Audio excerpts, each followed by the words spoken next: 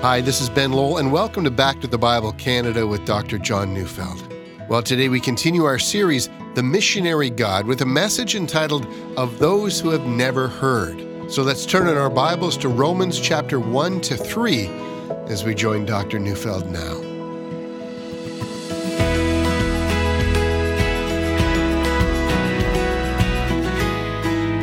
Whenever one talks about missions, especially, missions to people in either closed countries or in unreached areas of the world, the question is usually asked, what about those who have never heard? So are you saying that people who have no access to the gospel and have no viable church anywhere near them and maybe don't have an access to a Bible, have never heard the name of Jesus, or if they have only a vague notion of him or even have been told misleading things about him, are you saying that such people, through no fault of their own, will be consigned to hell?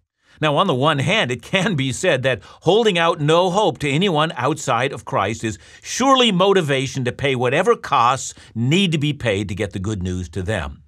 I have said it before, and I'm going to say it again. In complacent North America, we would rather debate the fate of those who have never heard than sense the call and pay whatever price must be paid to reach them. See, much of our debate does take place among the smug and the self-satisfied, the overfed and the easy complainers. We would rather raise another objection than we would sit up and say, "Here am I, Lord, send me," or "Here am I, Lord, I will give sacrificially." The appalling lack of a sense of urgency, in my mind, all but eclipses every discussion we would have. Contrast that to the church in Antioch that was worshiping and fasting, listening to the Holy Spirit, to know what they must do to take the gospel to the unreached world. What shall we say in our day? Shall we simply say, let's just debate it some more? But there is another side to this matter, and even though I've been a little harsh in my comments, there's a very sincere question that needs asking and answering. What is the nature of our God, this missionary God? How is it that he who has declared that the earth will be filled with his glory has allowed so much of the world to remain in darkness? Is he really unconcerned that generation after generation should live and die in darkness, and yet he does not seem to lift his hand to rescue certain people groups? Is it wrong to ask of God what Abraham asked when God determined that he would destroy the cities of Sodom and Gomorrah? Abraham said, "Will you really sweep away the righteous with the wicked? Will not the judge of the earth then do what is right?" Well, very well. If we're going to talk about the fate of those who have never heard and have never been given a chance, well, then let's go to a man who's an expert in this matter, the Apostle Paul. Do you remember what he said in Romans 15, verse 20? He said, "And thus I make it my ambition to preach the gospel not where Christ has already been named." And when he speaks of those who have never been told, and then of those who have never heard. See, the point I'm making is that Paul encountered people all the time who had never heard. He encountered them every day, every time he moved to a new region. So he's not basing his arguments on rumors and reports of what unreached people are actually like, but on personal encounters and on the basis, of course, of the divine revelation that had been given to him. And so where would Paul begin? So let's begin in Romans. And please remember that the book of Romans was written at a time when Paul had not yet visited the Christians who were in Rome. Someone else had founded that church. And please also remember that the reason for writing that book was that Paul wanted the Roman church to support his next great missionary endeavor, that is, to take the gospel to Spain, the region that at that time had not yet heard the gospel. And so because he wanted to enlist their help, and because they were not as familiar with him as they might have been, in order to introduce himself to them, Paul writes the book of Romans. The book of Romans is an introduction to the Christian faith. It's a basic outline of what Paul would have taught in each missionary situation. That is, wherever Paul would have gone, that's what he would have preached. And so the reason Paul writes is to acquaint the Roman church with who he is and what he teaches, so that when he gets to Rome, they know. And then they would quickly get on board with his program of leading a missionary enterprise into Spain. So what is it that this missionary taught? Well, at the outset, we need to hear his heart cry for the necessity of missions. Why is it so important for Paul to constantly risk his life so that the gospel would advance? Well, the answer is that according to Paul, the entire world is at this moment under the wrath of God. And let's allow him to speak for himself. I'm reading Romans 1, verse 18. For the wrath of God is revealed from heaven against all ungodliness and unrighteousness of men who by their unrighteousness suppress the truth. Let's come back to the wrath of God in a bit, but for now, please notice the phrase, suppress the truth. Paul, the great missionary to the unreached peoples of the world, believes that the human race has not been kept in the dark about God. Instead, the human race has deliberately turned out the light so that they would be incapable of seeing God. It's not that God has been unconcerned about people and that he's not given them a chance. On the other hand, it is about the fact that people have been so unconcerned about God that they gladly take every bit of evidence that is readily available to them and they throw it into the trash heap. But how have they done that? Well, the next two verses, Romans 1, 19 to 20, Paul explains. For what can be known about God is plain to them because God has shown it to them. For his invisible attributes, namely his eternal power and divine nature, have been clearly perceived ever since the creation of the world in the things that have been made. So they are without excuse. And what follows has often been called natural revelation. That is the revelation of God in nature, and if we had the time, we'd show that Paul is making 5 points. But here's the shortened version of those 5 points. First, from nature, we know that God exists and he is the creator of everything. Second, from that, we also know that the Creator has cared for us. He gives us food to eat and air to breathe and a body that works and so on. Third, from this, we must infer that we owe to the Creator an infinite debt of gratitude. And fourth, we should also see that our gratitude to the Creator for daily sustaining our lives is not in keeping with his kindness. All of us know that ingrates are guilty. We know that we have not worshiped the Creator as we should. And fifth, because we have sinned against the Creator through our neglect, we ought to seek him out for his mercy. Perhaps in some fashion he will forgive our sins, and if we confess them to him, begging for grace, perhaps he'll forgive. Now, this, says Paul, is self-evident from nature itself. You may not have heard of Jesus, but this voice of nature has gone out to the ends of the earth. And in the next chapter, Paul will go on to say that God has also placed in each human being a conscience. Sometimes our conscience justifies us, and sometimes it condemns us. Again, we find we're guilty and in need of mercy. Now, by the way, that's how the Old Testament saints were forgiven of their sins. Remember David. He sinned and he committed adultery and murder. And in Psalm 51, in his confession, in verse 16, David says, "For you will not delight in sacrifice, or I would give it." You see, David knows that the sacrifice in the temple was only a reminder of his sin. It never forgave him of his sin. And so what's he to do? Well, Christ has not yet come and died for his sins. But in verse 17 of Psalm 51, David writes, "The sacrifices of God are a broken spirit, a broken and contrite heart, O God, you will not despise." So early on in that psalm, David appeals to God's steadfast love and to his abundant mercy. Now, how could God have mercy on David if at the same time God is also just, or as Numbers 14 verse 18 says so eloquently, he will by no means clear the guilty? Well, the answer to how God can be just and merciful at the same time is, of course, eventually found in the gospel of the cross of our Savior. But David, you see, could not know how God would have mercy on him. And yet, he appealed to God for mercy, and he found it. And then, of course, 1,000 years after David, Christ died for the sins of David. See, I hope you hear me. Christ died for the sins of those people in the past who acted like David. They confessed their sins. They threw themselves on the abundant mercy of God. Well, if that was true of Old Testament saints, could that not also be true today of those who have never heard? What if they, who do not know the name of Jesus and are aware from natural revelation that they are sinners before a great Creator, and what if they come to him and they confess their sins to him and say, "Who but knows? Perhaps he will find some means to forgive me of my sins." Wouldn't God then have mercy on such people? That's the question that sometimes gets asked, And quite frankly, that's the question that we need to answer. But in order to answer that question, we have to not look into ourselves, but we need to go back to the man who spent years and years with those who had never heard. What does Paul have to say about that very question?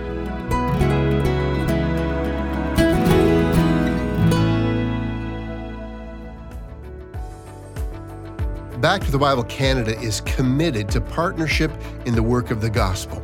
No single individual, congregation, or mission is enough to fulfill the Great Commission. Jesus gathered followers to train and commission. Paul ventured throughout the Mediterranean with the news of Jesus Christ, but he didn't travel alone. He cultivated partnerships to do the great work. This month, we offer a resource called Companions for the Gospel. This laminated reference guide maps out Paul's missionary journey in Acts and highlights the men and women who work together with Paul in mission. Companions for the Gospel is our free Bible resource gift to you this month. Simply call us at 1-800-663-2425 or visit backtothebible.ca to request your copy or to make a gift to the national or global efforts of Back to the Bible Canada.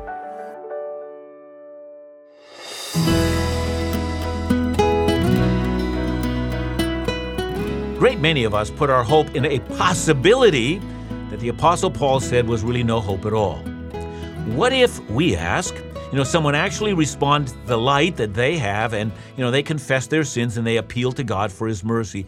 Perhaps, as in the case of so many parts of the world, they might even have a vision of Jesus. Yeah, perhaps. But we owe it to the great apostle to let him finish his argument before we jump in with our own assumptions. See, Paul has said all that Psalm 19 also says. The heavens declare the glory of God. So what if someone responds positively to the only revelation they have? But again, before we jump to a conclusion, please also remember that before Paul spoke of this revelation in nature, that back in Romans 1 verse 18, he said, "For the wrath of God is revealed from heaven against all ungodliness and unrighteousness of men who by their unrighteousness suppress the truth." Paul said, our problem is not that we have no light at all. He said, whatever light we have, we actively suppress. And so for that reason, God is right in displaying His wrath against the human race. But we might still respond, Paul, you are saying that men suppress the truth, but it might be that there are exceptions to that rule. See, it might be a true general statement, but still, aren't there found among human beings exceptions? Well, some say exactly. But in our day, a very common example that's used is an example that comes to us from Luke's account in Acts chapter 10. And you might remember that this is the account of the Roman centurion by the name of Cornelius. Luke says he was a military leader of the Italian cohort, so an elite unit. But Luke also tells us that this man was a devout man, that he feared God with all his household, that he gave alms generously to the poor, and that he prayed continually to God. In short, he feared God, and he did what was right. Now, of course, Peter ends up at that house, and as Peter is explaining the gospel of Christ, all the people in his household believe. The Holy Spirit falls on them. But that's not the point I want to emphasize.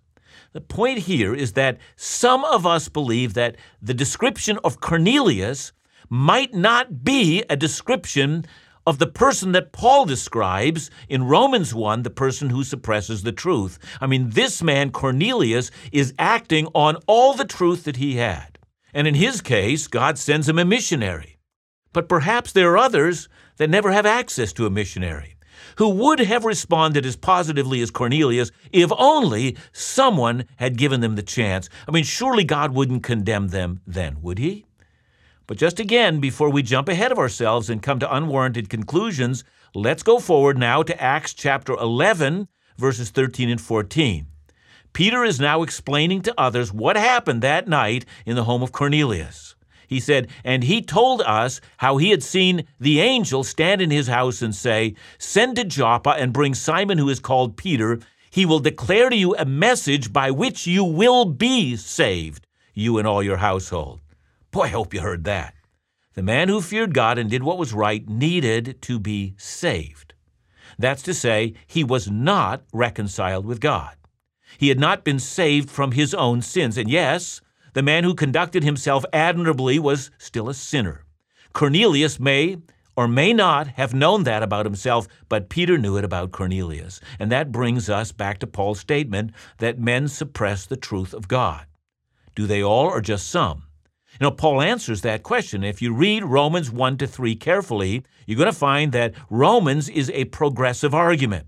And furthermore, it becomes clear that Romans 1-3 magnifies sin. That is, it makes our sin so much larger than we'd ever imagine, so that we're going to be forced to run to the cross. So look then where Paul's magnification of sin leads him. I'm reading now Romans 3:10 and 11.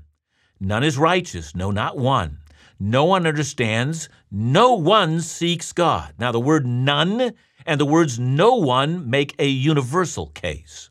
And so in case, says Paul, we're tempted to think that only some people suppress the truth of God and not all, in case we're tempted to think that there are some who really do respond to the voice of God in nature, well, Paul now says it plainly. No one seeks God. He says, no one. If there's one thing that's universal about the human race, it's in our universal suppressing of God's truth. And thus the rightful condemnation of the whole race is also universal. God is just when he condemns us. Later on in Ephesians 2:3, Paul emphasizes that even further. He says, among whom we all once lived in the passions of our flesh, carrying out the desires of the body and the mind, and were by nature children of wrath like the rest of mankind. So listen, if you wanted good news about the human race, well, the Bible slams that door shut. The Bible depicts us as we are. Now, while I speak that way, I feel I need to address two very important issues that are related to this matter. The first is simple. It doesn't seem that all people are reprehensible. You know that. Indeed, it's been often said and often demonstrated.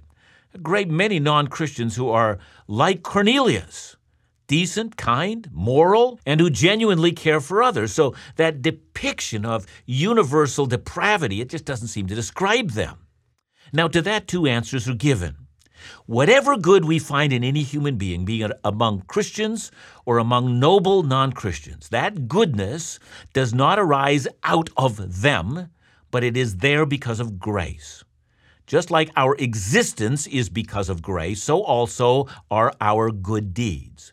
And God, in his gracious purposes, often graces the lives of Christians and non-Christians with decency and goodness. That's undeniable. It is this that makes a good society possible, but make no mistake, that goodness is not self-produced. It's produced by the grace of God. Now, the second answer to the question of good in the lives of non-believers is this. Whatever good is found there does not offset their sin. Yeah, it's often the most noble among us, Christian and non-Christians, that are found to actively suppress the truth of God. See, I recently saw what I consider a reprehensible television ad. It was an ad for money that one would save from acquiring insurance from the company in question.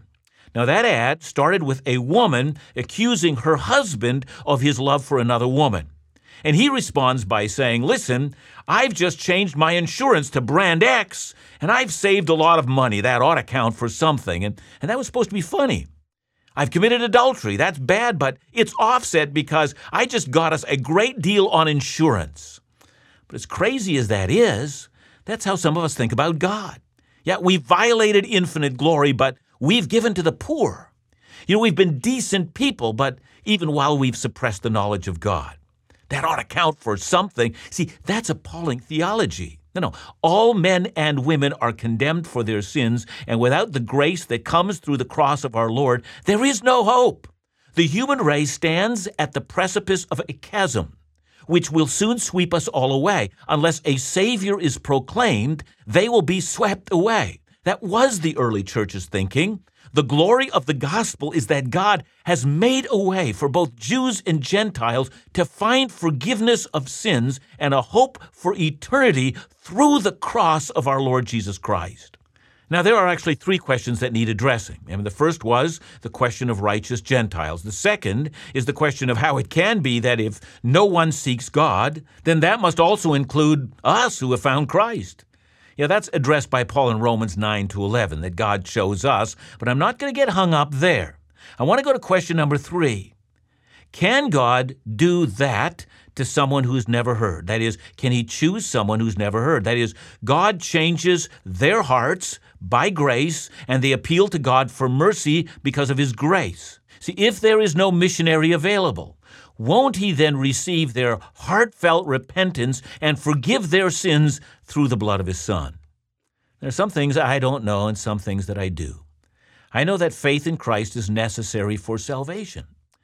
I also think that it is possible that in such cases Christ can come to such a person in a dream, even perhaps at the point of death, and reveal himself to them. But I don't know if that happens. God is just as Abraham had reminded us, and the judge of the earth will do what is right. If God chooses to supernaturally reveal his Son to some in some spectacular fashion, and occasionally we do hear of just such that, then I'm content to leave that matter to God. But I find no such promise in Scripture, and to be honest, the Bible is really silent on those matters. Perhaps, as is in the case of Cornelius, God will send a missionary. Perhaps God will allow this broadcast back to the Bible to go to countries that have never heard. But one thing remains abundantly clear. How can they be saved unless someone goes to them and proclaims the good news of a dying Savior who paid the penalty on their behalf? The mandate of missions is always before us.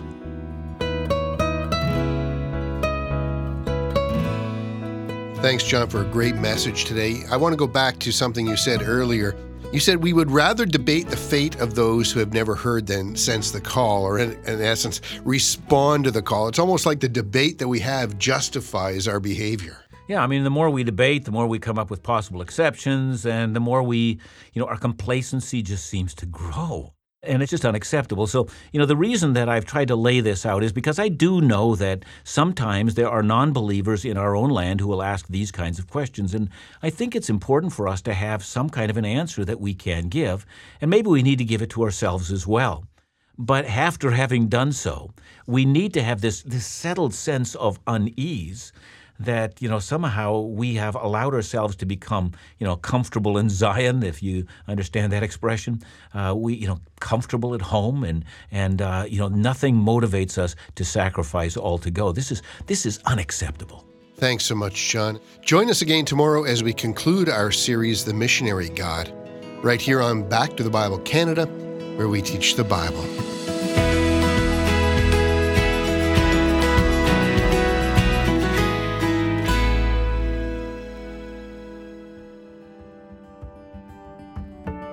Last month, Back to the Bible Canada shared the exciting news that our young adult ministry, In Doubt, has welcomed Andrew Marcus as its new host and director. After much prayer and planning, In Doubt is ready to relaunch this month with exciting new programming. In addition to our regular weekly radio program and podcast, you can now access on YouTube and indoubt.ca the In Doubt Show. New episodes will be posted every Monday, featuring guests well-equipped to speak into the challenges of faith, life, and culture that so many young adults are facing today. Humor, fun, but most importantly, a source of biblical truth for those in doubt. Be sure to check out our In Doubt YouTube channel or podcast and share the word with other young adults in your lives. Stay tuned for more exciting news in the weeks ahead, and for more information or to support this important ministry, visit indoubt.ca.